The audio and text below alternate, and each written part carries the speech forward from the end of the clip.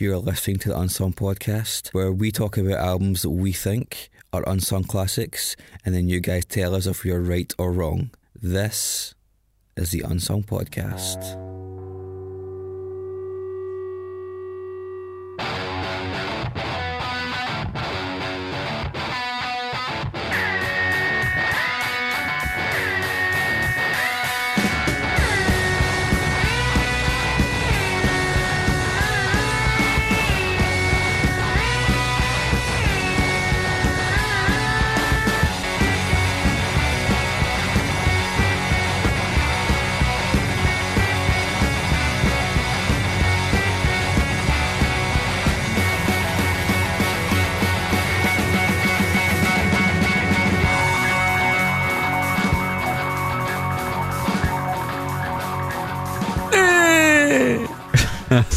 Thanks, David. Anytime.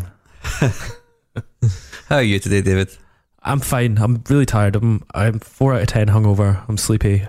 I've got a lot to do. What did you do last night that made you hungover? It's our work night out.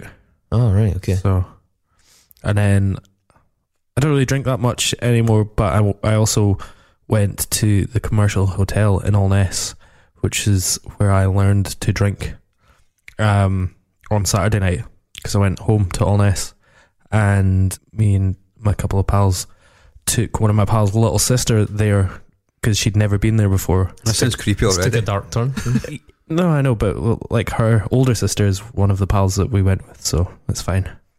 It's just terrible. Do you want to come to the pub with me? It was truly, I mean, I had a nice time because I was with good people, but so it used to be the last songs that the comm would play on every Saturday night would be that song, I've had the time of my life. Is that from Flashdance or from Dirty Dancing? Dirty Dancing. Dirty Dancing. Yep. And then it would be Loch Lomond by Runrig.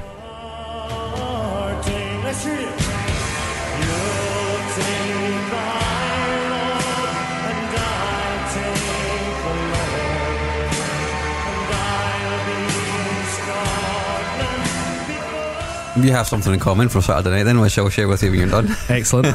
Well, they have changed that now, and the final 3 songs at the comm on Saturday night were Sugar. No. Third last was Jerry Cinnamon, She's a Belter. Oh. So Jerry Cinnamon has made it to the Highlands. Second last was a dance remix of Lewis Capaldi. And then last was a band called Tidelines. I don't know if you've ever heard Tidelines. No. They're a sort of Teuchter version of Father Son. They're I thought Father Son were a Teuchter version of Father Son. No, they like speak in a broad Rocher accent like that, and they talk about, and this song's about, I was in love with a Highland girl. In a quiet unknown town, there is solace to be found in the unforsaken hours of the twilight. There's a girl and I can see her. And my goodness me, It's a fucking hellscape up there, isn't it? it was dark times truly. Yeah, so that was my Saturday. I'm curious, you learned to drink there. Well, it was the first ever pub I went to, so You were started slowly honing your technique. Yeah. Good man. You know, you've got to perfect something that will be as integral in my life as drinking has been. Yeah, and then you threw it to the side like meat. Exactly. Like meat. I know. Mark, my Saturday night was not really a matter for discussion here. My Sunday night, however, is exactly a matter for discussion here, which was going to the Electric Frog Festival in Glasgow, which is an electronic festival that happens once a year next to the river, which is why it's also known as a Riverside Festival. I mean, that was awful. I was lured there on the promise of seeing John Hopkins.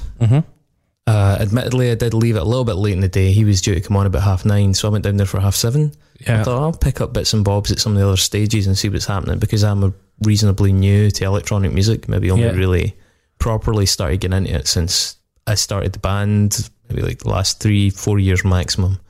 So, you know, I used to be very alienated by it. And that festival confirmed all of my previous bigotry against it. It was literally just a a mulch of 120 BPM drops and occasionally the odd interesting high-end synth, arpeggiated thing would happen, and then it would just be all squashed out when the kick came in, and everything was just 120 thud thud thud, and the whole thing was incredibly tedious. But piled on top of that was Scottish Summertime, which was horizontal rain, like rain so hilariously heavy that all you could do was stand there laughing. I was wearing like a jacket, a heavy shirt, a long sleeve top, and I was soaked right through, and my trousers, which were jeans, were so heavy I could barely keep them up, and it was just ridiculous.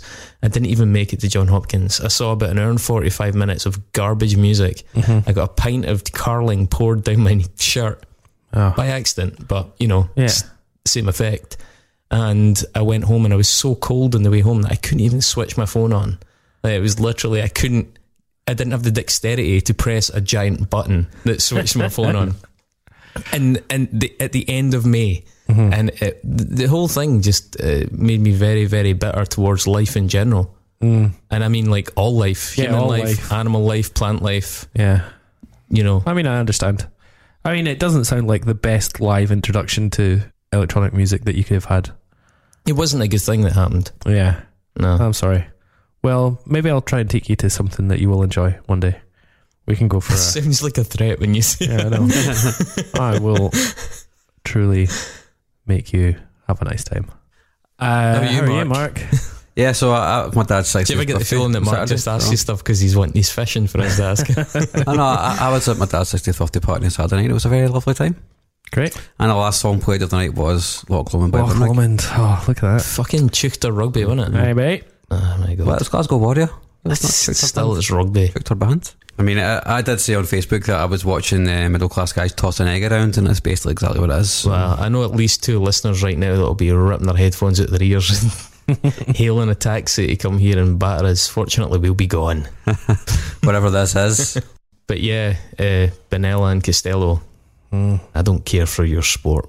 Nor did I, and I just watched the whole 40 minutes, 88 minutes of it, 80 minutes of it. See, I was so fucking drunk I didn't even know how long it was going on for. I felt like it went on forever. I couldn't remember a time when I wasn't in Celtic Park. Yeah, for listeners abroad, rugby is like American football, but not for prima donna pussies in serious body armour. Played by men. It's played by real obnoxious middle class men who will kick you in pubs and have giant puffy ears and huge calf muscles and a fondness for Guinness. It's just an output for public school kids that have too much testosterone, really. Guys that won't make it to the banking sector genre. We're painting with some pretty broad strokes this week. No, I mean, I'm in that's fine. A bit of a full mood, so let's just keep winding up sections of our audience. That's all the electronic music fans done. That's all the rugby fans done. What else can we go for? I know. What about Weezer fans? Exactly. Yeah, I was going to say that. Damn it, you stole my line. Mark, what are we doing today? I have picked. I say we, but I'm not going to put this burden on you guys. I have picked the White Album by Weezer.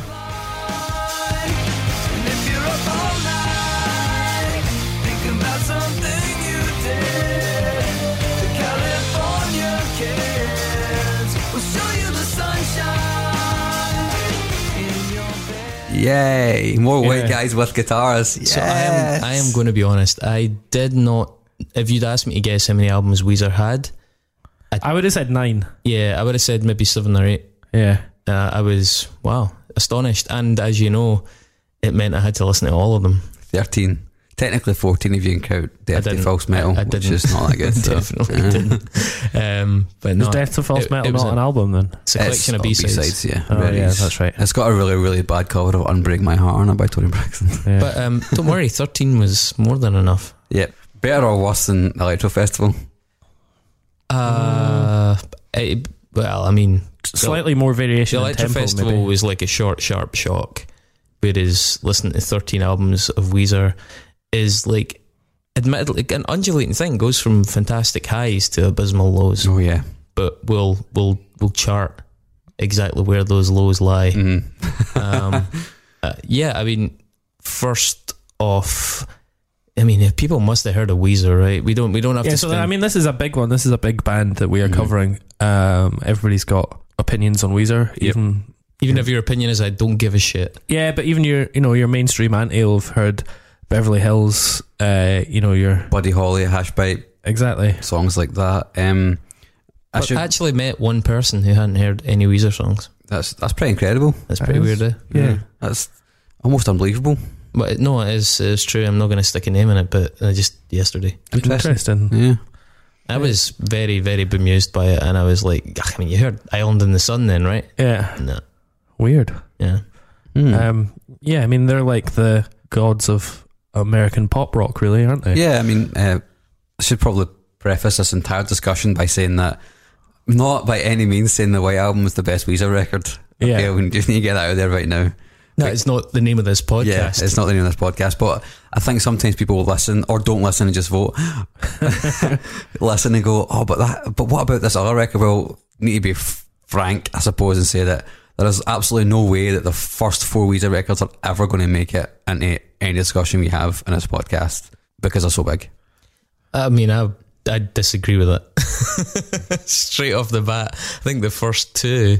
and the first 2 are unanimously held up as being their best, because I was looking at their I watched a series of videos, read a series of articles, the ranker articles where they're like putting their albums in order, best to worst, worst to best, whatever. And every single one of those had the first 2 albums, which is the Blue Album, the first album, and Pinkerton, the second album, in one or the other of the first 2 spots. Mm-hmm. Strangely, every single one of those articles had the White Album at number 3. Really? Every single one. That's like, I watched and read quite a few, and they all had the White Album as the 3rd. So we'll talk about this, I guess. That was curious, because I didn't see that coming. Yeah, I didn't see that coming I'm not either. trying to play my hand here, but I was like, all right, okay, interesting.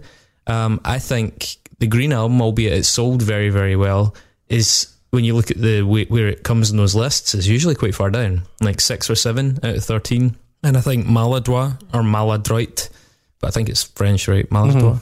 It didn't sell well at all, whereas not compared to Green Records. Green, no, but it has some outstanding songs in it, and they're probably one of their heaviest and darkest albums.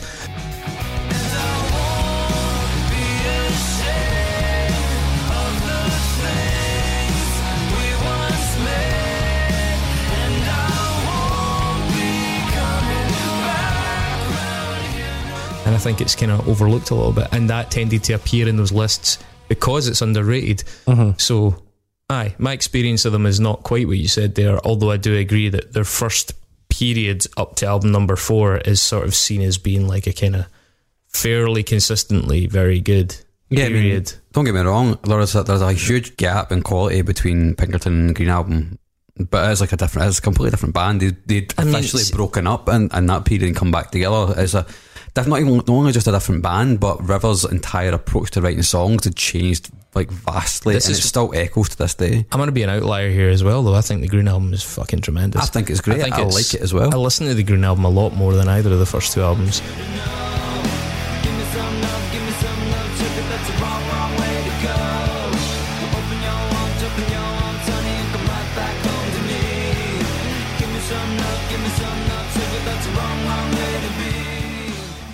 It's very short. It's the first time I liked bits and bobs of Weezer. I really like a couple of the songs in the first album. Obviously you can't really not like Say It Ain't So. It's just such a fucking tremendous bit of music.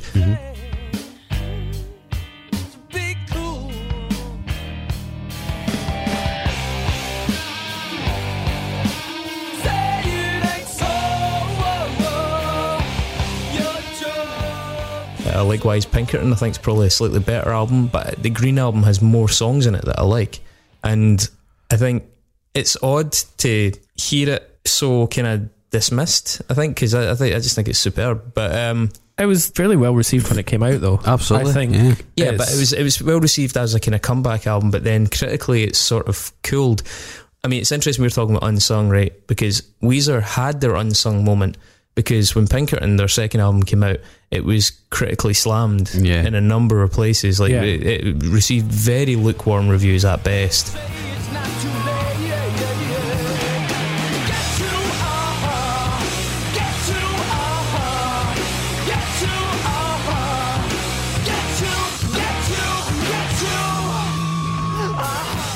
and didn't sell nearly as well as they hoped. And it was only retrospectively that it acquired this cult status and has now ballooned to the point where it frequently appears above the Blue Album as their finest moment. And that's really interesting because I think if we were doing this podcast even 10, 12 years ago, we could have chosen Pinkerton because it was underrated then. Totally. But now it is. Even when Green came out, like Rivers like actively hated playing songs on that record because the reaction was so bad. Like it destroyed his confidence, which is why the band stopped writing music. Why he stopped writing music for so long? Well, stopped recording and releasing music for so long that it did not stop writing music, as is evidenced on a lot of the solo stuff that he released, the sort of mixtapes, the Alone series.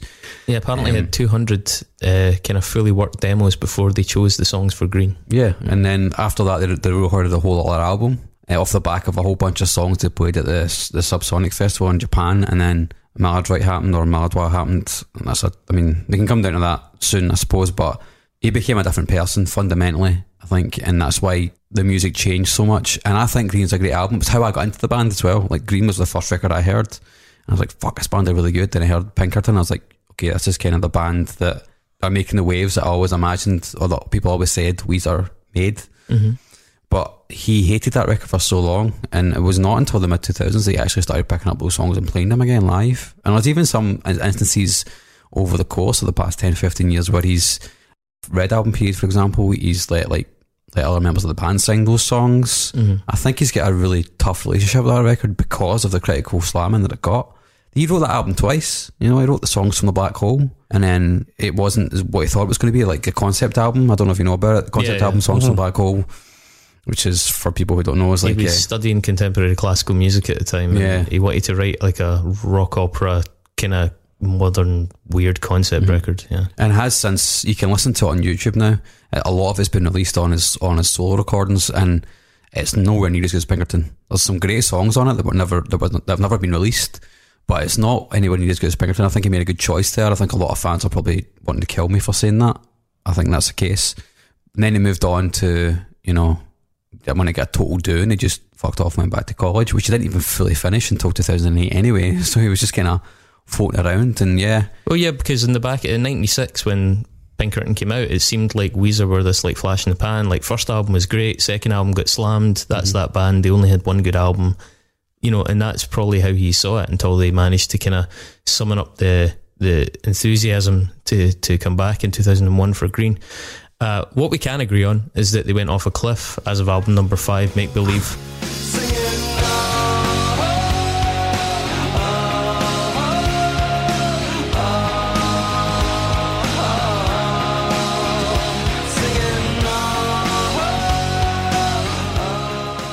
Absolutely, right? No doubt about it. We'll absolutely plough into that. I think I don't want to miss the opportunity to point out, though, that Weezer are a really interesting band. Their Rivers Cuomo is actually probably one of the few figures that could rival Dave Grohl in terms of Nexus potential, or start to get close. He's an incredibly networked guy. He's also very princey in the sense that he's still a total mystery as a person. Yeah, he is. Rivers Cuomo is the guy that there was always rumours that he told his crew to not let people look at him in the eye backstage at concerts. And there's all kinds of like weird diva-esque mythology around him that, I don't know, maybe they encouraged it, maybe it's true, maybe it's sort of got one foot in the truth, I'm not sure. I can back up one of those stories almost, kind of, a little bit. One of my favourite bands is a band called the Flatliners, and my old podcast, I interviewed the singer Chris a couple of times. I've known Chris for a good few years, and when they signed to Rise Records... Can I just stop you for a second? You said your old podcast. Yeah. Have you told her she's dumped yet? She's still phoning. I think she knows. It might come back. We'll talk about that another time, I suppose. But on your third record, on the fourth Flatliners record, they signed to Rise Records. They got opportunity to tour with Weezer in North America. They're a really hard working band of Flatliners anyway, so getting an opportunity like that was huge. And not once did anybody from Weezer speak to the band over the whole month they were on tour. And apparently it's like that with all bands that support, which is a total... It's odd, but it's also the whole band. It's not just him, you know. It's kind of strange. Yeah. But Weezer, they formed in 1992 in Los Angeles. It's primarily Rivers Cuomo Patrick Wilson, the drummer, Brian Bell, the guitarist, who's more or less the original guitarist. The original guitarist left very early on and signed like an NDO, wasn't allowed to speak about why he'd left apparently, but Jason Cropper. Yeah, but Brian Bell's more or less their long-term guitarist. Like we said, Blue Album 1994, the track Buddy Holly was featured on Windows 95, which made it really, really ubiquitous. Everybody knows it. It's a total indie disco like staple. It also had a legendary music video. It's true. Yeah, by Spike really Jones. Well done sort of mashup of Happy Days. Yeah, their music videos have all, like, particularly in the early days, were always a big part of what made them iconic and well known. Undone the Sweater Song's in a really good video, and that's also Spike Jones, a single shot of just like them playing in a kind of poorly lit audio big one take thing stage, and one take. Well, apparently one of the dogs shat in Patrick Wilson's kick drum, kick pedal during that scene. That was later recreated by the band for Africa, the Africa video. Just the shit on the kick pedal. Yeah, the whole thing. Yeah. But Weird Al Yankovic being Rivers, and so Weezer have, I think to date, about 10.2 million sales in the US and 35 million worldwide. As we said, Pinkerton kind of flopped. That was their follow-up album in 1996. We're not going to kind of dwell too much on them because most of the interesting stuff with Weezer comes after this point. 2001 is a Green Album that I mentioned. I really like it. There's one interesting point I want to bring up is like a lot of people, particularly the diehard Weezer fans, attribute the excellent songwriting on the first two records to Matt Sharp as being a co-writer, the bassist. which is why another reason why people think it's a conspiracy, because that's why they changed, because he was no longer involved, which is really strange. They're still friends to this day. He took them to court for songwriting royalties, but also they've stayed friends because him and Rivers have done a couple of appearances together. Yeah. Pinkerton was voted one of the worst albums in 1896 by the readers of Rolling Stone as well. Not just like the journalists who you're like, okay, they go off and one, they get that kind of hipster thing of like following the trend. No, but by the readers, voted one of the worst albums in 96. So, mad joke. Weezer's first ever show was closing for Dogstar. I can understand opening for a band, but how do if you close for a band, it's where they're on tour and they're like, no, we don't want to go on last, we want to go and get smashed, so you guys can close for us. It's your first gig. That sounds like a real dick move by Dogstar. It's like Keanu Reeves doesn't want to go on last. You boys, is it your first show? You boys go on last. Keanu wants to go to get a shower, which is weird because Keanu's maybe such a nice guy. But Buddy Holly is a standout song. Say It Ain't So for me is the best song from their early career, and kind of its counterpart El Scorcho on Pinkerton. From the Blue Album, for me it's the last song.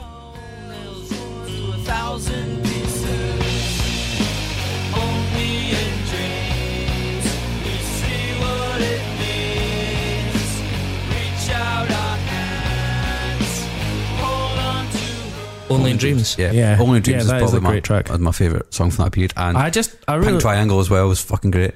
There's just something about My Name is Jonas that I love.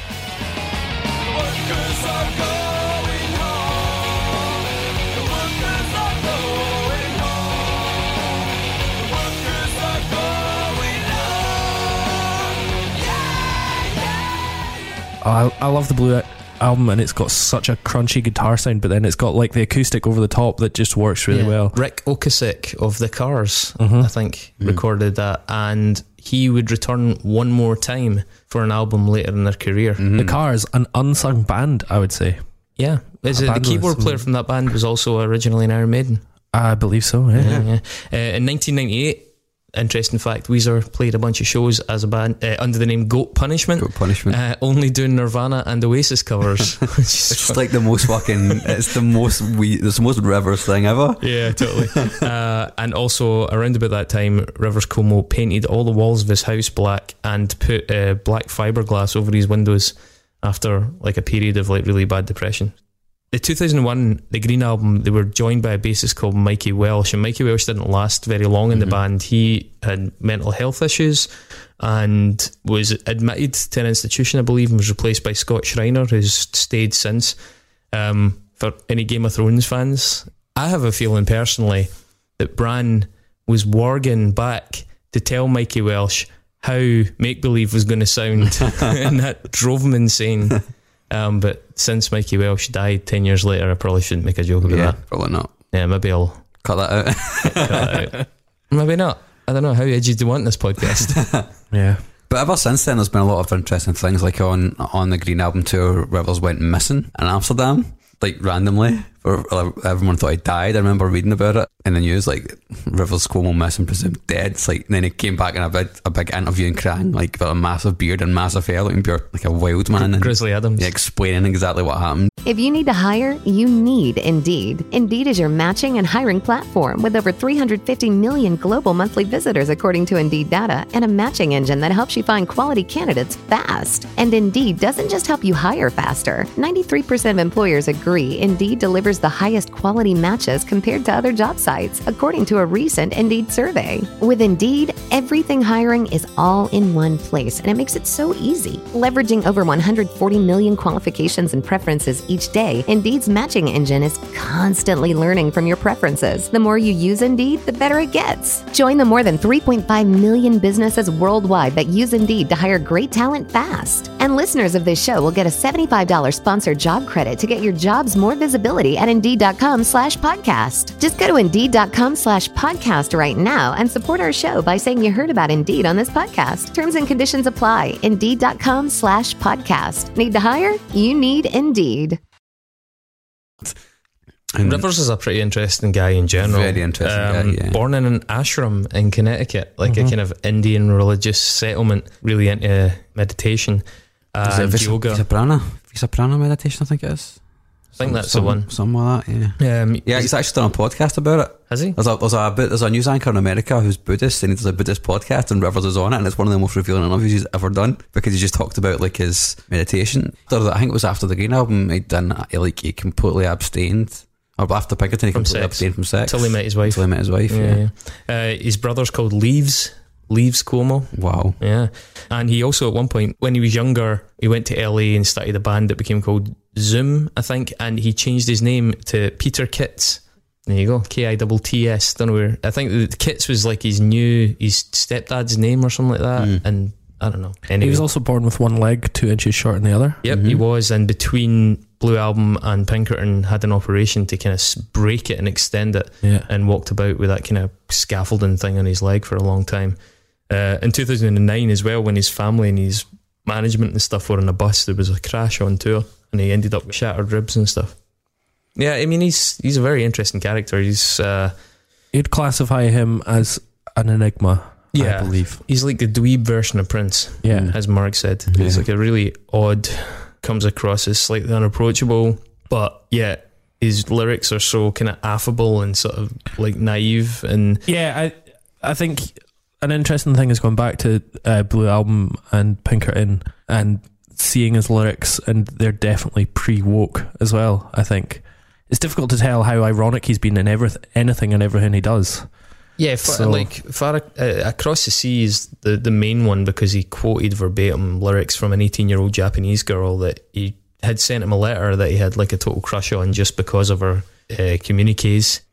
I mean, he a lot of the later songs as well, I think, like Thank God for Girls and like Where Are All the Smart Girls and things like that. But Thank God for Girls are interesting. We'll talk about that. It's really fucking hard though to give Rivers Cuomo a hard time for that when we've given Danny Brown near enough a pass for stuff that eclipses that and makes it look, I mean, any number of the hip hop things we've done make that look absolutely PG. So I think we're being a little bit unfair if we start to ride him for that. I personally, I wouldn't, because I think he definitely was probably pre-woke in the mid-90s.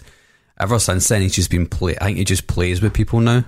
I was talking to Dave before the podcast about how, like, if you ever followed him or ever see him on Instagram or on Twitter, like on Instagram he just reposts memes about himself. You know, on Twitter he just quotes other people. And he likes, I think, just likes fucking with people. To be honest, a lot of it's very tongue in cheek, no doubt. But even if it wasn't, man, even if it was completely sincerely like a 30-year-old guy singing about how much he fancies an 18-year-old pen pal in Japan, that is literally a drop in the ocean compared to so much stuff we've already spoken about in this show. We still play it. Like they did an NPR Tiny Desk concert earlier on this year, and they played pretty much all new songs and Across the Sea.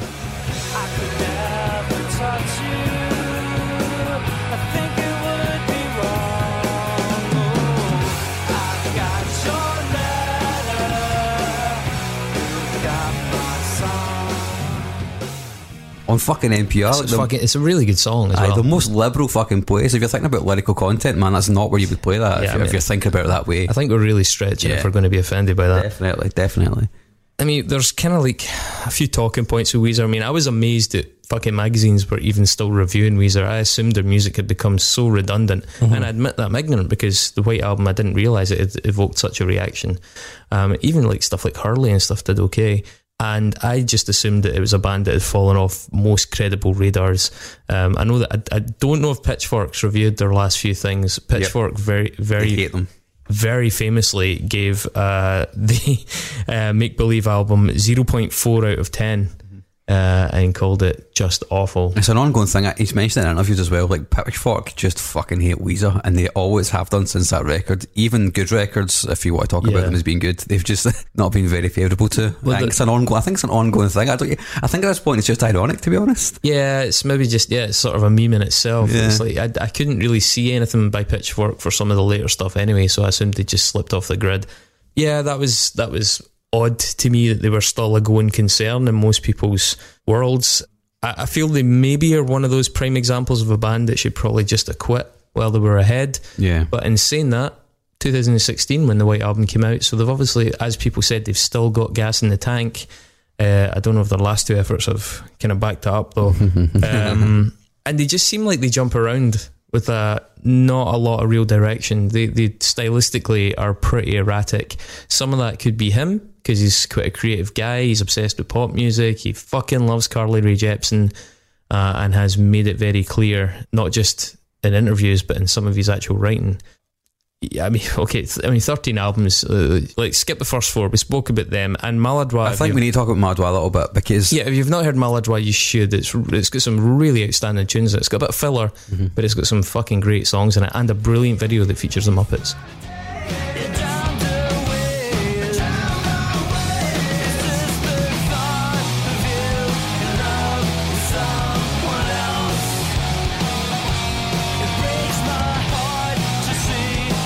It's also for Gone Fishing. It's fucking great. It's also a proper fan service record as well. Like, the fans named it. The fans were kept up to date on the whole progress of the record. They could tune in the webcam in the studio and see what was going on.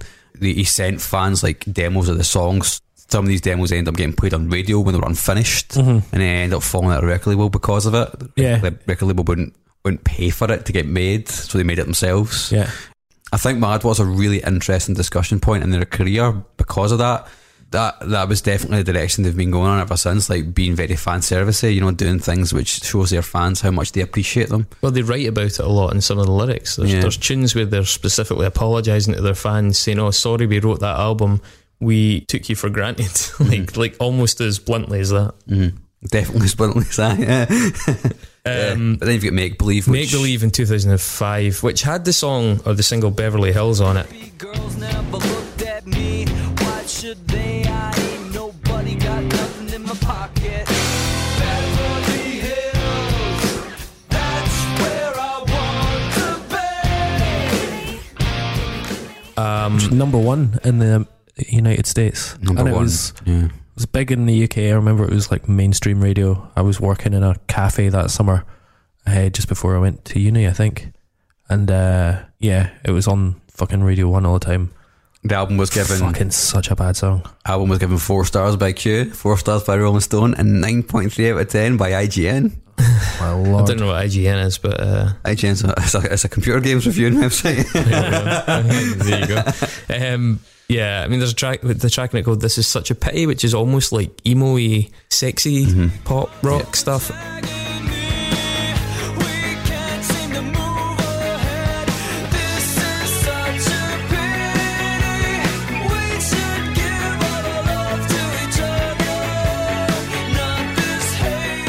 That track "We Are All on Drugs," I actually think that "We Are All on Drugs" could have been okay, because the verse actually is like, it's fun and it's silly, but the chorus is such a fucking non-event. I think I like my favourite song on the record, probably the only song I like in the record, is Perfect Situation, because it's so sincere, and the video is really weird and funny. Weezer playing Weezer. Weez. Yeah, Weezer playing Weez, yeah. I think it's a really good song, and it's an example of when Rivers puts his mind to something, he's more than capable of writing a great pop song. And I was saying to Dave earlier on as well, and I'll say it again on the podcast because it's worth saying, is that every Weezer record's got one good song on it, even the shit ones, in my opinion. Yeah, well, it depends how much you like Weezer, really. Yeah. One thing I'll say about Make Believe is that Rivers still sounds like Rivers, and I think that as the albums go on, that isn't always the case. Sometimes it's produced to the point of being totally generic, and the records really suffer. After Make Believe in 2008, they brought out the Red Album, also called Weezer.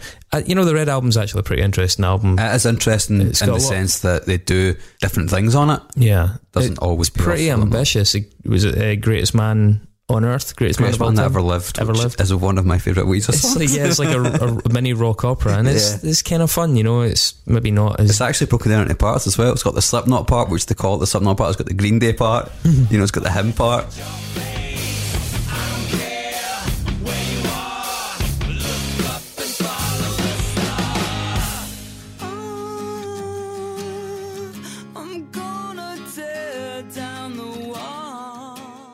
That's the way when they're writing it, they broke it down into specific parts, because that is like a rock opera. It's like cycling through different genres and stuff, and it is super ambitious. It's fun. Josh Freese plays drums on it. Does he? On the whole record. Pat plays guitar on it, doesn't play drums on it. That was one of the records where he got the other band members to contribute more to the writing, and that's the only record where all three other band members sing as well. It's a weird record in that it's not full of just filler.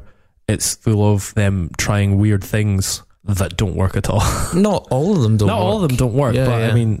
was it Angel and the Ones? But it is at least ambitious, song, and Pork and Beans is fucking excellent. Pork and Beans is a great song. I mean, that is like the most they sound like the Blue Album since the Blue Album. It's really good, really simple, and it's like a total classic single by them.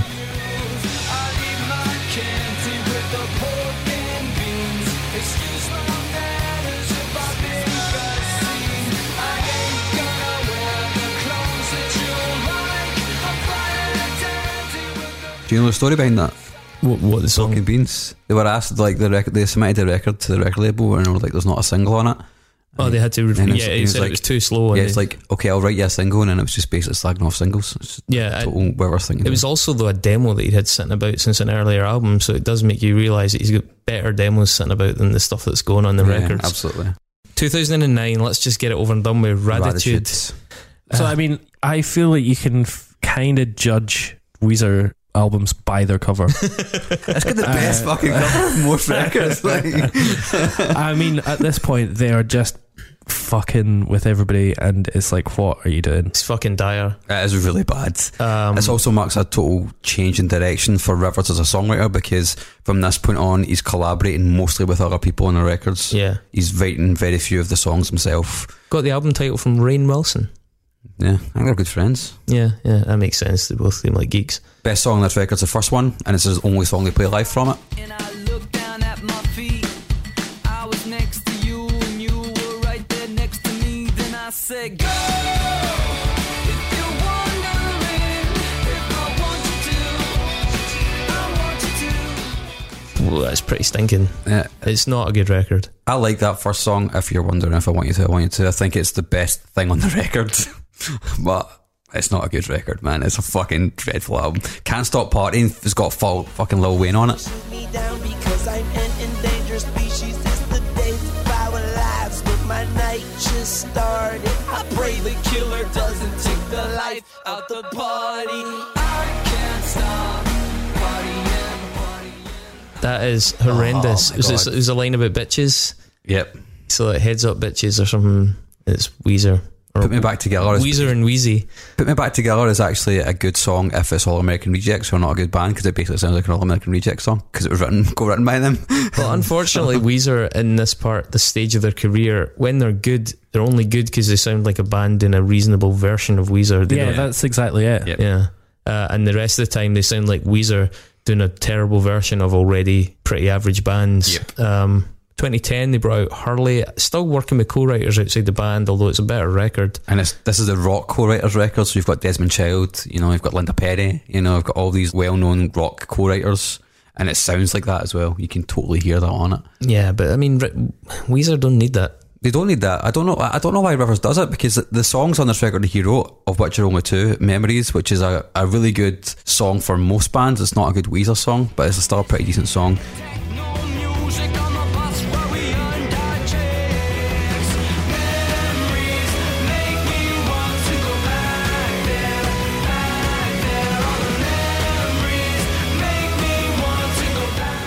Unspoken, which is the acoustic song, which has got the big ending, is actually quite an interesting Weezer song. But all the other stuff is like, I quite like Where's My Sex. Going back to the caveman days, they were walking around in a haze until they figured it out and they said, gosh dang, this is great. I remember everybody hating that song when it first came out. I don't mind it. It was the first single, and everyone was like, "Have they lost the fucking plot here?" Yeah, I actually don't mind it. Although the cover of that record is fucking terrible. That's one where they are truly just not giving a fuck, trolling everybody. Yeah. And they've just got a picture of Hurley from Lost, or the actor, what's his name, George Garcia. Yeah. Number 7, Hang On, has backing vocals from Michael Cera. All right. And ukulele from Michael Cera. There's also on the bonus version, they do a cover of Viva La Vida by Coldplay. Just better than the original. Wow, I've not heard that. So yeah, that's a little treat for you. I Want to Be Something, which is also a bonus track, is really good. It's just like a home demo of Rivers on piano. 2014. I personally think things get pretty interesting because they brought out a record called Everything Will Be Alright in the End. Mm-hmm. It was produced by Rick Ocasek, who'd done Blue, and he'd done, was it Green? I think he did as well. Yep. And for me, they sound really rejuvenated. It's really quite old school. Yep, it's got that feel, hasn't it, man? Yeah, it's got a candidate for Unsung for me. 77 out of 100 in Metacritic's, one of their highest rated albums of their later part of their career. It was between this and White Album for me. Some nice metal vibes in it, some really good choppy guitar. A Eulogy for a Rock Band, I think, is a great song. Mm-hmm. A distorted Happy Days feel to it.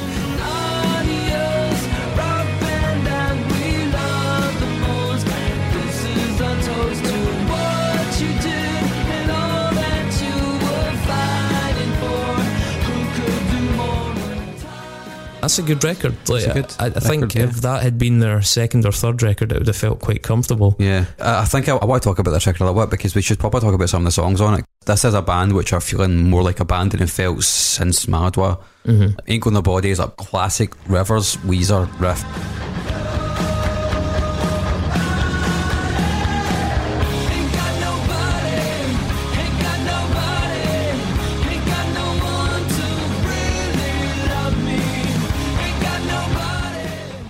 They've got this song I've had up to here, which is quoted by Justin Hawkins from Darkness, and you can totally tell, man. Possibly the weakest moment on the album for me, anyway. And Go Away, featuring your best pal Beth from the Best Coast. Yeah. But for me, it is the Future Scope trilogy at the end. Yeah. Those 3 songs are fucking sensational. Yeah, that's actually, it's pretty ambitious, but it works pretty well. Yeah. There's so little vocals in it as well. It's got 4 guitar solos at the end, like one after the other. It's just like, what are you doing? And Weezer are at their best. They're good when it comes to brevity. They know how to not overstay their welcome. So even the songs on records that are maybe, not amazing, they don't tend to drone on and on. They don't get to the point of just being a total chore. You can usually get through them. So when there are tracks that are slightly weaker than the others, they don't tend to drag the album down. Whereas at some of the weaker stages, like Make Believe, the bad tracks go on, and that acts further to the detriment of already weak albums. They found a bit of brevity and a sense of humour. They seem to get like a little bit more whimsical again. And I think teaming up with Ocasek really helped him at this point. Certainly with Hurley, though, I do think people sensed that there was a bit of the clouds starting to clear. That it was a better record than what had gone before. But it did seem that they'd finally found a groove again. What I don't get, as a musician and as somebody that follows bands, if you're recording one decent album in 5, why are you still recording? And why? Who follows a band 5 albums into the wilderness? There are bands I like to have released albums that I'm like, oh, that's not the best. And frankly, Weezer probably being one of them. That's probably why I didn't realise he had so many records. Why are you still fucking going out and buying these records if the returns have diminished this far? I've never really got that. So, it's good that they've pulled an album out their ass at this point in their career. I'm just sort of also plagued by the question why. Yeah. You know, I don't see the relevance. They're stuck in a loop of this band. They're scared to move on. That's too associated with their own sense of identity. The album has the band has consumed them as people. They're like not moving on to other projects. I just don't get it. It feels very bleak. Not like a, you know, live fast, die young, you know, burn out. They're fading away, and that's just a horrible death for bands to watch them just dribble away like that. I don't get it. And as decent as this record is, it's like it just makes me feel kind of blue. It's their job now. That's basically what it is. Yeah, it's his job to write songs. It's his job to release records and tour. And how does that make you feel? I know. I'm not saying it's a good answer, but that's definitely. I think that is probably the answer. And if we ever needed evidence that it's a band that needed a fucking swift mallet to the back of the skull, it's when they brought out Pacific Daydream. 100 degrees and the trash overflowed out on the street. The heartbreak DJ stepped to me, but I just couldn't get enough. I'm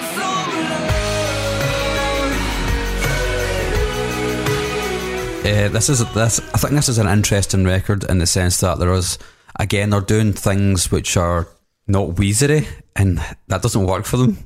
You know, it just doesn't. So with Mark's choice is the one after Everything Will Be Alright in the End, and the White Album, as we've already said, is third on those lists. It denotes the end of their second, you know, wind for the band. Hurley was okay, Everything was good, White Album is good. Then after the White Album in 2017, they bring out this record called Pacific Daydream that is an absolute aberration of a hugely slickly produced pop record that is as good Charlotte as it is, I don't know, like Jessica Simpson, maybe. It's got stuff like that in it. I mean, Weezer's almost putting himself in the shop window as a committee writer for stuff like Carly Rae Jepsen, which he loves. But the album is insufferably bad. Yes, it's not a great horrendous record at all. Like, really horrendous. It feels like a midlife crisis as well. I like Feels Like Summer on this record. It is a proper pop song, though. It's not a Weezer song, and it's definitely a Rivers going, I can write these big pop songs as well, which you're hearing on the radio.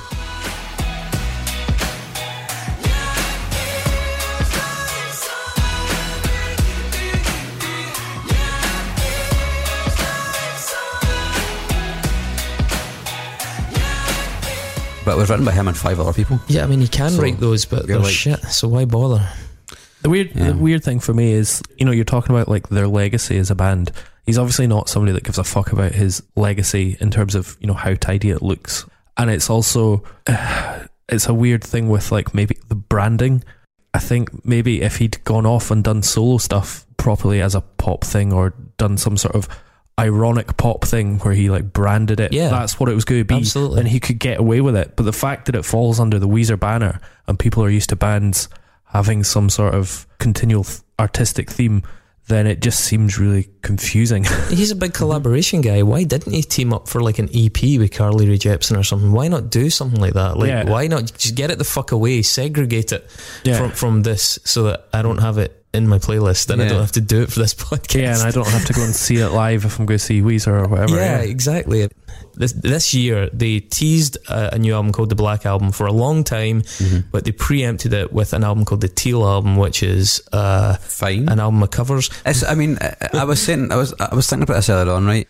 It's your dad's wedding band playing good versions of good songs. I mean, Weezer love covers, and they're good at covers, but it's completely, there's no need for it to exist. There is, because it's not even like interesting songs or anything. It's just like wedding classics. Do not do no scrubs on that.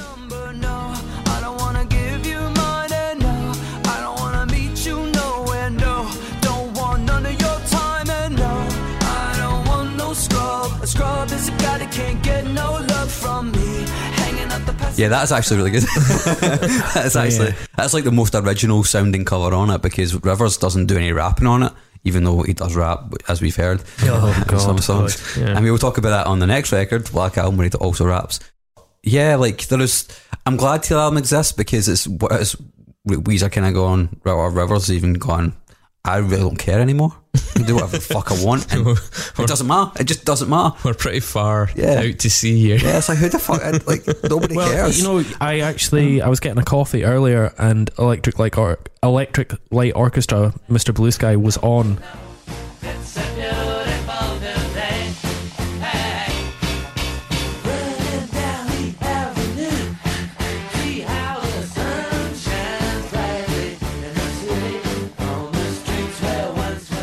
and I was like, fuck, Weezer just sound like that. Yeah. Weezer are just a classic pop rock band, like going like way back, that sort of lineage. That's a very good example, actually, because there is stuff on White Album where the piano appears more that really reminds me. If you need to hire, you need Indeed. Indeed is your matching and hiring platform with over 350 million global monthly visitors according to Indeed data, and a matching engine that helps you find quality candidates fast. And Indeed doesn't just help you hire faster. 93% of employers agree Indeed delivers the highest quality matches compared to other job sites, according to a recent Indeed survey. With Indeed, everything hiring is all in one place, and it makes it so easy. Leveraging over 140 million qualifications and preferences each day, Indeed's matching engine is constantly learning from your preferences. The more you use Indeed, the better it gets. Join the more than 3.5 million businesses worldwide that use Indeed to hire great talent fast. And listeners of this show will get a $75 sponsored job credit to get your jobs more visibility at Indeed.com/podcast. Just go to Indeed.com/podcast right now and support our show by saying you heard about Indeed on this podcast. Terms and conditions apply. Indeed.com/podcast. Need to hire? You need Indeed.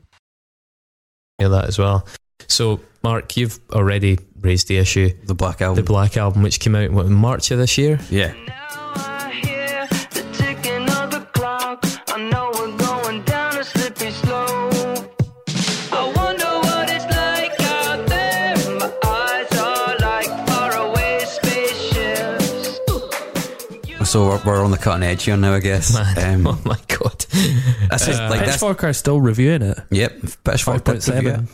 5.7. God, that's actually pretty high for quite this. high for them. I mean, it's fucking terrible. I think High as a Kite is a good song on it. Is the good song on the record. I don't think it's a good song. I'm drifting like a lost balloon. I'm out of reach. I won't be coming down anytime soon. Anytime soon. I'm not saying it is. It's the good song on the record for me. Lindy Teskey from Consequence of Sound noted that the album is not completely void of redeeming qualities. And I mean, I suppose that's as good as you're going to get.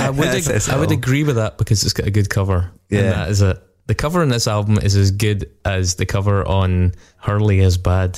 Oh, you mean the actual album cover? Yeah. Not the album of covers that they did previously. The picture on the cover is good. Yeah, because it's them covered in black paint. It looks actually quite good. We've spoken about how Rivers likes to rap, and he has done it in a few songs, and there's two songs in this record which he's graced us with his flow. Can't Knock the Hustle, which is kind of a half a rap, and then sucks. California Snow, which is properly fucking rapping, and it's just like it's a single as well. It was like released before they even knew that was coming out. I think it was on a soundtrack for a film. Cause I'm living for today.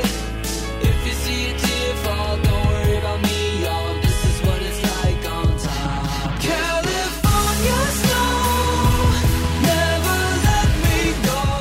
And it's also got Byzantine, which I wanted to like so much because I love Rivers Cuomo, I love Laura Jane Grace, and it's just shite. It's just a really crap song. I was like, fuck, it could have been so good, but it's just not. Like the sex appeal of your sick dance moves. Put on your red beret, baby, moonwalk naked across the room.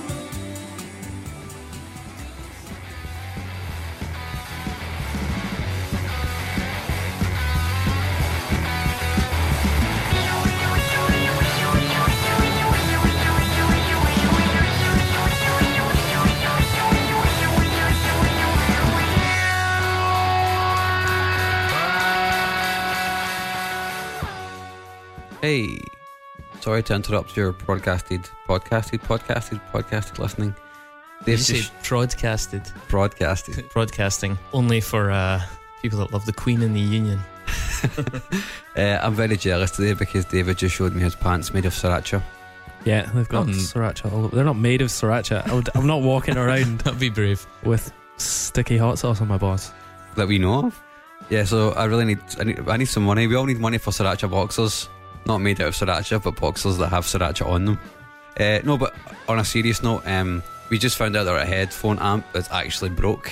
I managed to fix it by smashing it off the table, which seems to have worked in the short term. all the money you give to us actually goes towards improving the podcast, and so if you could give anything, that would be really appreciated. You can do that at www.unsungpod.net. You can even set up a donation there. So all you need to do is click the button. You can set it up to come out of your bank account every month, like somebody did recently, Mr. David Muir, who's going to give us £1 every month, and that's enough. You know, that's fucking 12 quid a year that we did not have before, and it does go towards making this podcast better. So David, you're some man. Thank you for setting up a recurring donation. Thank you a lot. And anybody can do that, so just go to unsungpod.net/donate. Easy.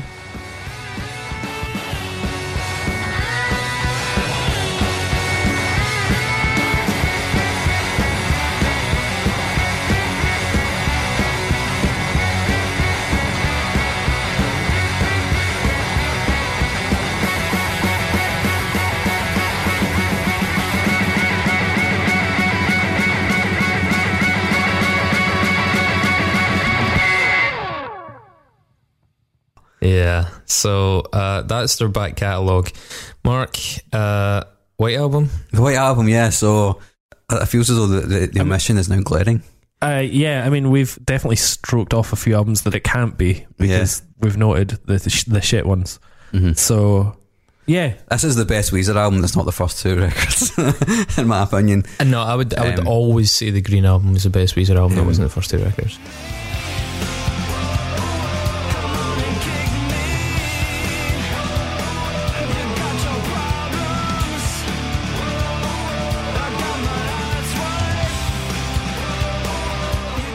I think this is on par with that, personally, but it's a different band. Well, I don't really know where to start with this, right? I wasn't expecting something like this, because I thought Everything Will Be Alright in the end was pretty good. Mm-hmm. But being ride or die for Weezer, the capacity for them to fall off a cliff in the next record is fucking like huge, right? So I was like, fuck, this is actually quite a good record. Shit, okay, I'm sure the next one's going to be garbage. And this one came out and it's short, it's to the point, it's cheerful, it's got a Beach Boys vibe, which they've not really explored that much. It's very 60s feeling. It is, it's got a lot of piano as well, which I think contributes. And that really helps, gives it a lot of texture, which a lot of other records don't have. Particularly the poppier rock songs and other records kind of tend to not have that on it. So that it was quite different to me straight away. And it has, I think, their strongest run of songs on it as well, since probably the Green Album. I mean, I'm going to let you say that without nodding, and I'm deliberately not nodding because I disagree, but I don't want to just constantly disagree. I just don't think it's a good album. I think it's fine. I think it's... I was pleasantly surprised. It does have good tracks on it, but I mean, I was suffering severe Weezer fatigue. There's only so fucking much you can put up with. Yeah. Even I, as a Weezer fan, listened to them so much this week that I'm like, no. But you did kind of nail it earlier. Like, they now just sound like one of the bands that they influenced. Yeah. And I thought that the best thing you could say about this record was it's a really good band that sound like Weezer. Yeah. Mm-hmm. I think that's basically what they are now. One of the things that set Weezer aside, and I don't know if people maybe take it for granted, but is just how good Rivers Cuomo's voice is and how much personality he has in his voice. And if you listen back to the first 4 albums, really, there's so much detail and so much personality in there.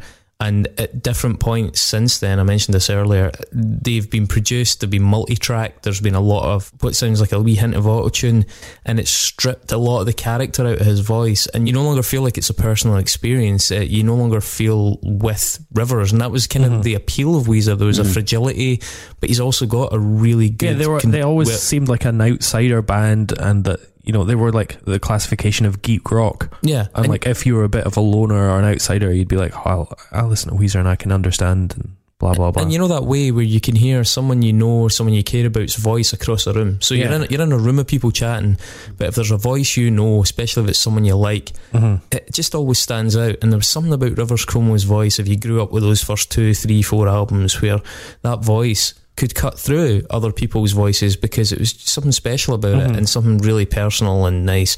And I think that's been lost in a lot of the records since. I don't think it's there as much on the White Album. I think it's there a bit more so than others, but I don't think it's there the way it should be, because I think that's one of their strongest features, albeit maybe one of their most overlooked features as a band.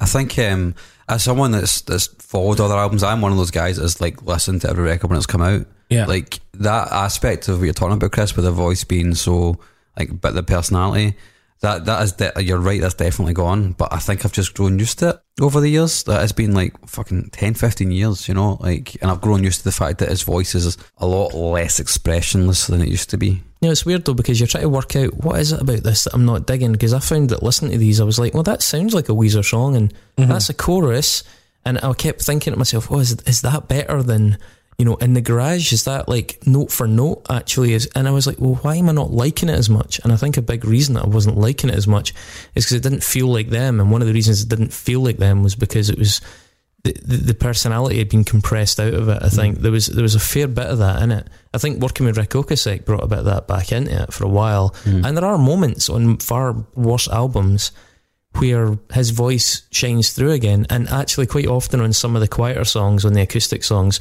he gets a chance to sound like Rivers again, and even if the songs aren't great, you're like, oh, that's nice, it's him again. I just think that's something that's been stripped out. I noticed a lot of people really like California Kids in this, the opening track.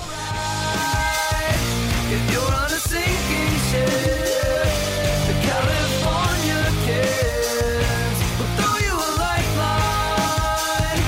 And if you're up all night thinking about something, That seemed to get a lot of like really positive. Yeah, I think it surprised me when I listened to it. I was like, oh, this is actually quite a nice melancholy track. I like the chorus. Yeah, the woo bit's got that really 60s thing, and I think whenever they dabble in surf, it seems to work. I mean, a little bit about this record. It is supposed to be a beach record. It's supposed to be a summertime album.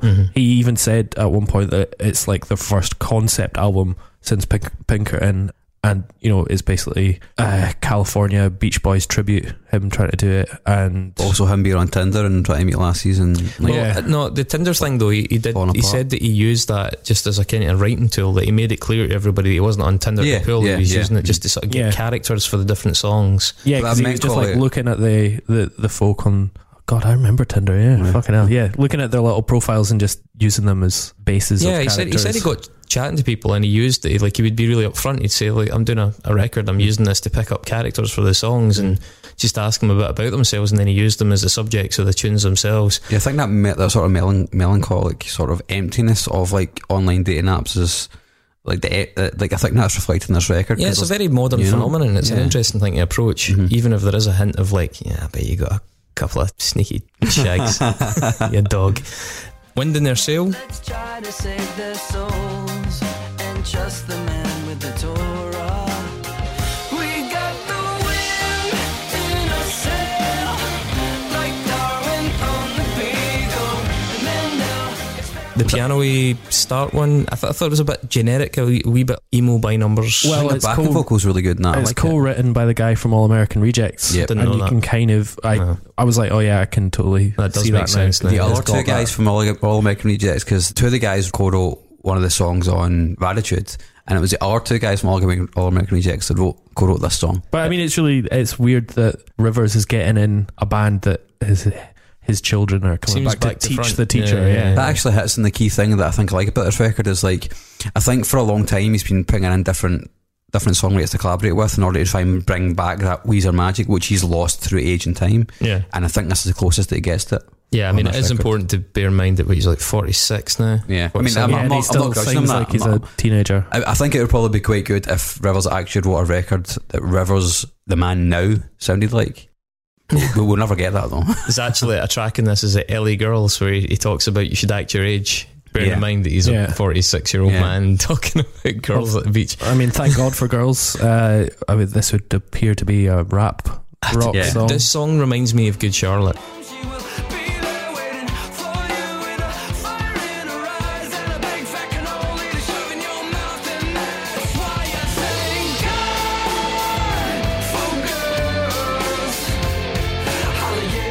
Yeah, I did not like that song. No, it's ironic in the sense that he released it with that title so people would actually listen to it, because it's not about girls in that way, because obviously it's like a pure gender flip thing, and I think it's quite interesting. The video was fucking weird as well, just a guy eating hundreds of cannoli. It's fucking bizarre. It feels all production, no tune. That song has something gaunt about it. Girl, We Got a Good Thing.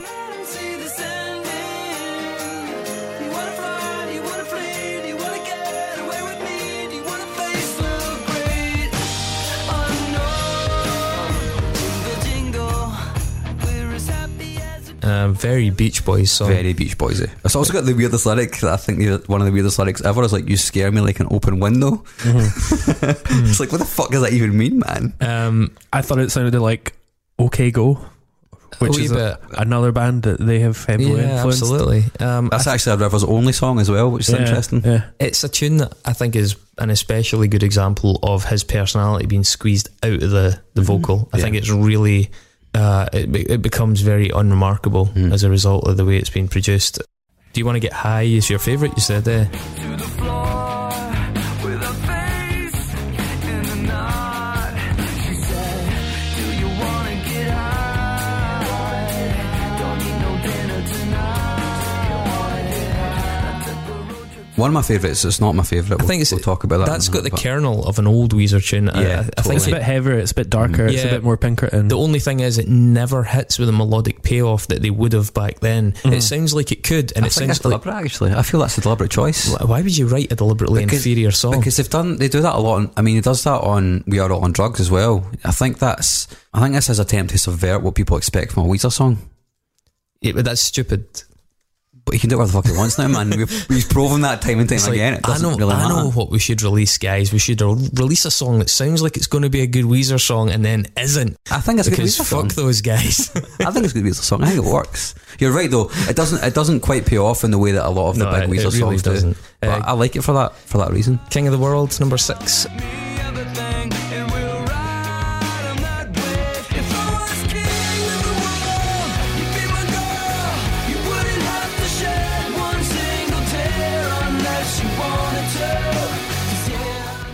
A bit more retro again, but I quite like that. I quite like the chorus. I feel the chorus is really limp in that. I felt like it I liked it. I like it. My personal favourite chorus in the record is Summer Lane and Drunk Dory. Fucking best Weezer song in the past 15 years.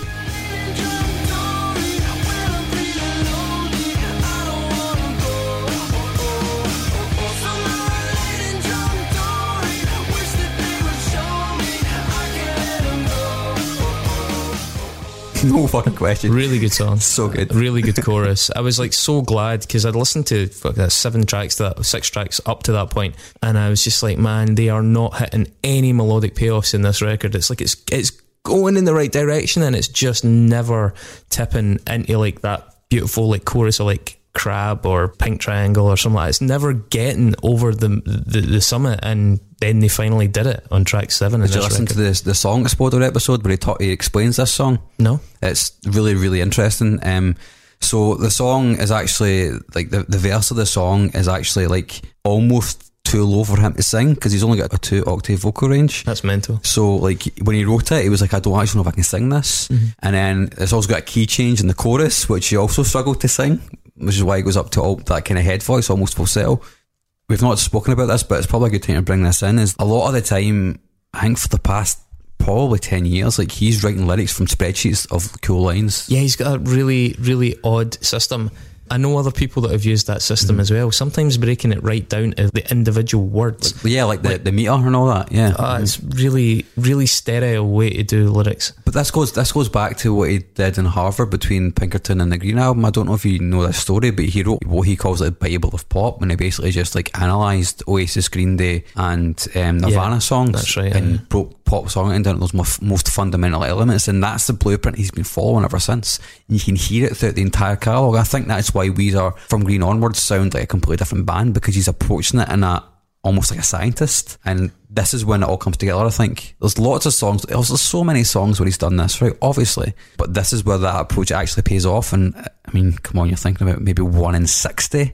Yeah, it's weird that it maybe took us then, you know, this long in the podcast to get to what seems like a core issue. That's a very sterile approach to songwriting. There's nothing spontaneous or really, you know, it doesn't feel very cathartic, that process. And as a result, when you're looking at Weezer, you're like, why am I struggling to get the emotional click that I got with that earlier stuff? It's very intangible quality, but maybe that's why. Maybe it's because, you know, subconsciously you are able to detect that there's something quite calculated about this. Do you know what underscores that as well? One of the best things about Pinkerton, it's got a lot of good things, is the fact they all recorded the vocals in the room at the same time. That includes like the ad-libs and stuff like that, which is happening in El Scorcho and stuff like that. Yeah. That is now Weezer practice. They don't record together in a room anymore, they record separately. and then Brian and Scott and Patrick will go in afterwards and add in backing vocals and ad-libs. Do You Want to Get High starts with cue the feedback. It's trying to bring an organic feel into what is clearly a very inorganic process at this point. Yeah, man, it's pretty weird. I'm kind of getting put off them the more we talk about it. LA Girls is the one I said, a 50-year-old telling young women to act their age.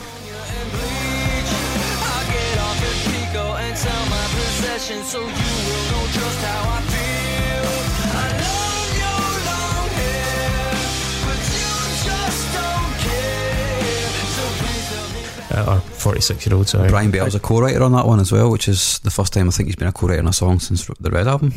Yeah, that stinking grunge song on the Red Album that he did. My only note on that song is I am so tired. The song's got a really blue feel to it. It does, and the chorus is pretty good. At least his voice has a bit of personality in that one as well. I think that's Brian Bell that's bringing in that blue vibe, because he was on that record. Jacked Up.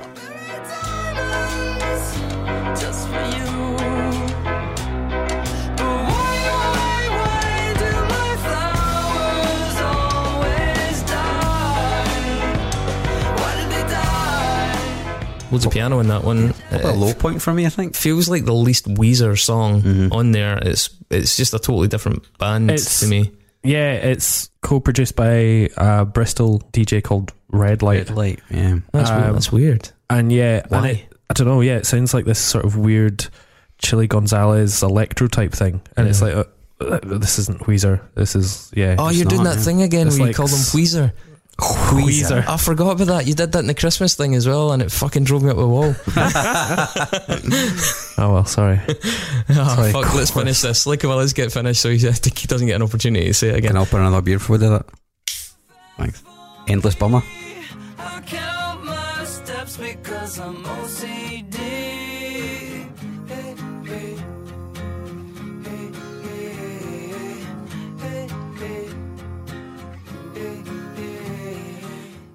Endless Bummer. You hate it? So many puns. You hate it?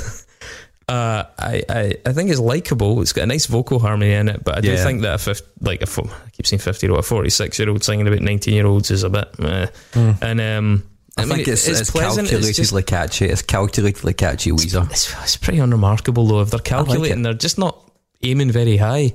I thought it sounded a lot like Jimmy Eat World. Like, it's got that sort of sort of melancholy emo-y bit to it. But I mean, again, I just think it's a close approximation of a good Weezer album. I don't think it is a particularly good Weezer album.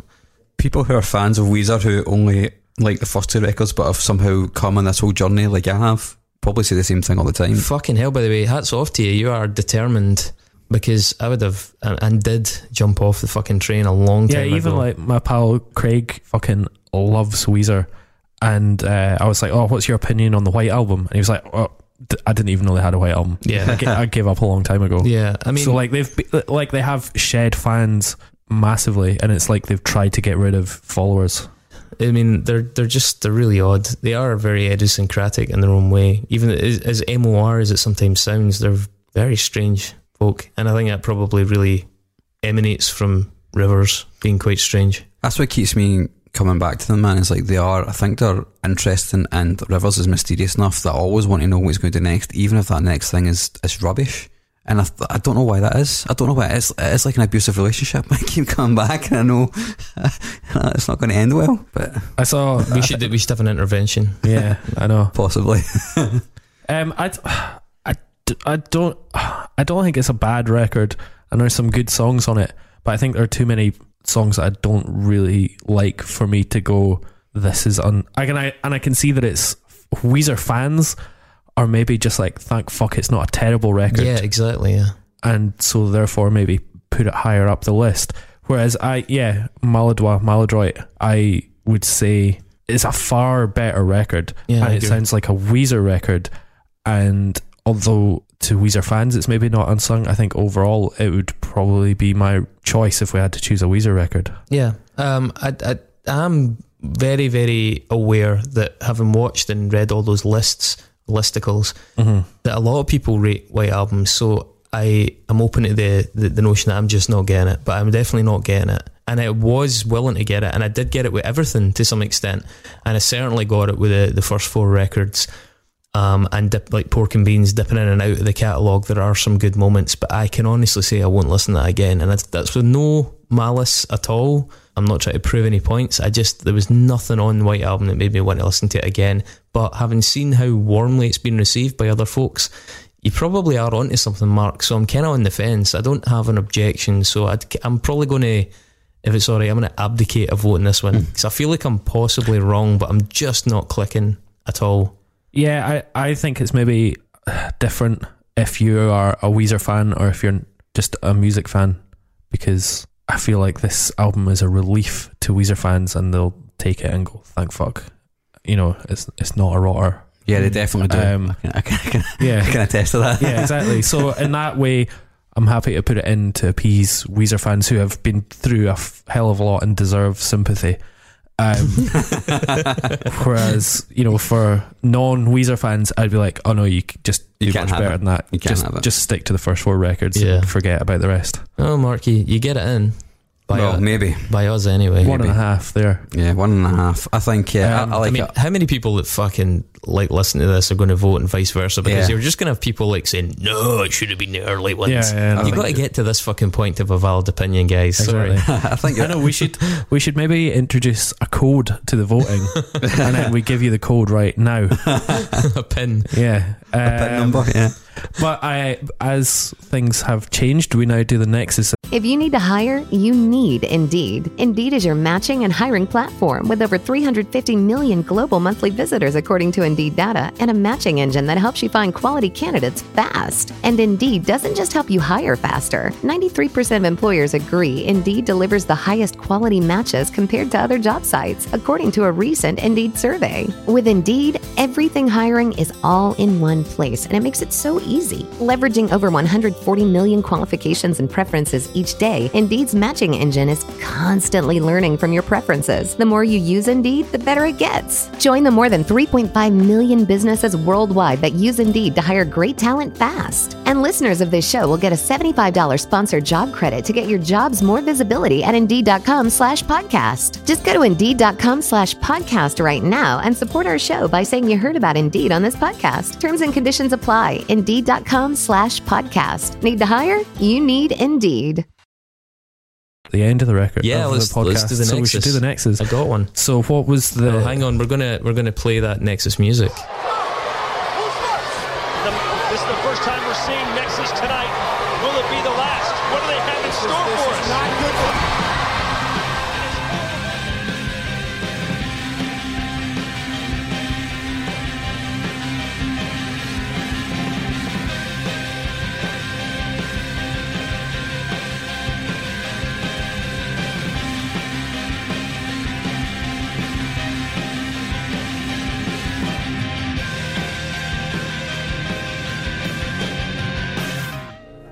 Why am I here? You're in the Nexus. This is the Nexus. For you, this is what you want. So, if you missed the news, we no longer Nex Dave Grohl. We no longer because he's cancelled. He's cancelled. He's cancelled. So technically cancelled. We're basically not officially cancelled. We're taking suggestions, and each week we'll get to a different person, and we've got a second suggestion from our good friend Ben Power. Ben Power chose Dionysus, Greek god of wine, amongst other things, including ritual madness, religious ecstasy, and theatre. Which is great. It's a really good choice. Thanks, man. So let's get Weezer to that guy. Mark, it was yours, so you go first. Yeah, I've actually started coming up with another one. All right, do you want to do yours? So the Weezer song Other Way was written for a woman called Jennifer Chiba, who's Rivers Cuomo's ex-girlfriend, but who was also the widow of Elliott Smith, who committed suicide in 2003. Rivers wrote this song, although he says he questioned his own motives for writing it. But anyway, blah, blah, blah. It was meant to somehow address that and her situation. A journalist called Alexis Petridis, who's the head of music at The Guardian, wrote a fairly famous article for The Guardian about the fact that Elliott Smith was possibly murdered, and sort of here and there drops hints that it may have been the result of a domestic dispute that Jennifer Chiba admits was going on moments before Elliott Smith stabbed himself to death. And there were kind of other circumstantial aspects like cut marks in his hands that they said looked like defensive wounds, but there was supposedly a suicide note. This is a nice cheery nexus. Yeah, there's some dispute, but I don't know if I buy into it. But Alexis Petridis, the journalist, also took part in a really quite notorious interview with one Marilyn Manson. And during that interview, Marilyn Manson pulled out a fake gun that he held to Petridis' head, flicked his testes in some manner, and challenged him to some form of wrestling. And it kind of went viral, this stupid interview. Marilyn Manson obviously took his second name from Charles Manson, and Charles Manson was involved in the Helter Skelter movement, and the Helter Skelter movement is seen as being the prime example of what they call a modern bacchanalian cult, which includes blood offerings, orgies. Timothy Leary once described Woodstock also as a bit of a Bacchic ritual from the kind of orgiastic indulgence side of it, but in the darker side of it, apparently historically bacchanalian events would tear animals apart live and then eat them while they were still warm and raw. They also focused around women being servile, and the whole thing was generally seen as being subversive in counterculture. Well, Bacchus, the god Bacchus, is the Roman appropriation of the Greek god Dionysus. Well, there you are. Excellent. Educational. Mm-hmm. Thank you, Mark. Okay, I have mine now. Sorry, guys. Sorry for that. Fresh off the fucking internet. So Rivers Cuomo, I have mentioned earlier on that Michael Cera plays some ukulele and does backing vocals on the song "Hang On Hurley." Michael Cera is on the TV show Arrested Development, which is where he got his big break from. And Arrested Development's also a very good actor by the name of Will Arnett, who plays Job, George Oscar Michael Bluth, who's a magician, and he is also the lead actor in BoJack Horseman, which is also a really good show. Very good. Yep. And Herb Kazaz, the character in BoJack Horseman, is played by Stanley Tucci, who played Dionysus. Tucci played Dionysus in Percy Jackson and the Olympians. I didn't know that. Oh, goodness. Cool. Well done. That was quick. Yeah. I started it before we began, but I hadn't have time to finish it because I was talking too much. Lordy. Weezer released their first 7 records on Geffen. Mm-hmm. David Geffen's record label. Dionysus the god. Yeah, David Geffen is Dionysus, basically. David Geffen is a huge art collector. Spends hundreds of millions of pounds on art. So, grunge. Grunge really furnished this interesting. Now on November 3rd 2006, Geffen sold Jackson Pollock's 1948 painting number 5 for $140 million. Holy fuck. And that made number 5 1948 the most expensive painting ever sold, which had previously belonged to Portrait of Adele Blocher-Bauer by Gustav Klimt, which was sold for $134 million. One of Klimt's most famous paintings is The Kiss. Yeah. Beautiful painting. Really, really nice. Another beautiful painting called The Kiss was painted by Edvard Munch, also known for The Scream. Mm-hmm. That was painted in 1897, which I think was about 10 years before Klimt's Kiss. Edvard Munch, very interesting Norwegian painter, and he's got a really nice portrait of Nietzsche that he did in 1906. Really captures the tash beautifully. Was this pre or post syphilis? Maybe during the syphilis years, actually. But Nietzsche just looks like he's being thoughtful, a nice yellow background. Yeah, Nietzsche wrote a lot about Dionysus. Yeah, Dionysus was referred to as the embodiment of the will to power. Yes, indeed. Yeah. Mm-hmm. So there you are, just a little bit of philosophy good. there. I was just getting a little bit of cramp there at the same time. I was brain distracted. Philosophy cramp. I would have put money that you were going to go down the Kierkegaard route. No, I try and avoid Kierkegaard at all times. There you go. That was very highbrow. Yeah, it truly was. Yeah, it was. You've really brought us back from the brink there, David. So all that leaves us is to prepare the listeners for what we have next week, which is we're going to take another little foray into unusual territory with a mixtape. It's been a while. Yeah, what was the last mixtape we did? Black metal. Oh, black metal, of course. Yeah. So it was like a 2-parter as well. This is 3-parter actually. It was an Odyssey. This is one we've been teasing for a while, and we're probably going to do a few of these. So we've broken it down by sort of subcategory. Yeah. Do you want to introduce it? Yeah, so we will be talking about our favourite soundtrack albums, but not just soundtrack albums. They will be soundtrack albums to box office flops. I love it. So yeah. It took us a while to decide on the subcategory that allowed us to do the ones we'd already decided. Yeah, exactly. But I mean, this will allow us to talk about the films in question. Yeah, how shit they are, haggle over where they were over, overrated, what counts as a flop. Yeah, and if anybody says Waterworld, you're getting thrown out the window because it wasn't a flop. Yeah. And I can't remember what the soundtrack was though. But so this could include scores, or it just could include official soundtracks, OSTs. Yeah, be good fun. I'm looking forward to this one. Yeah.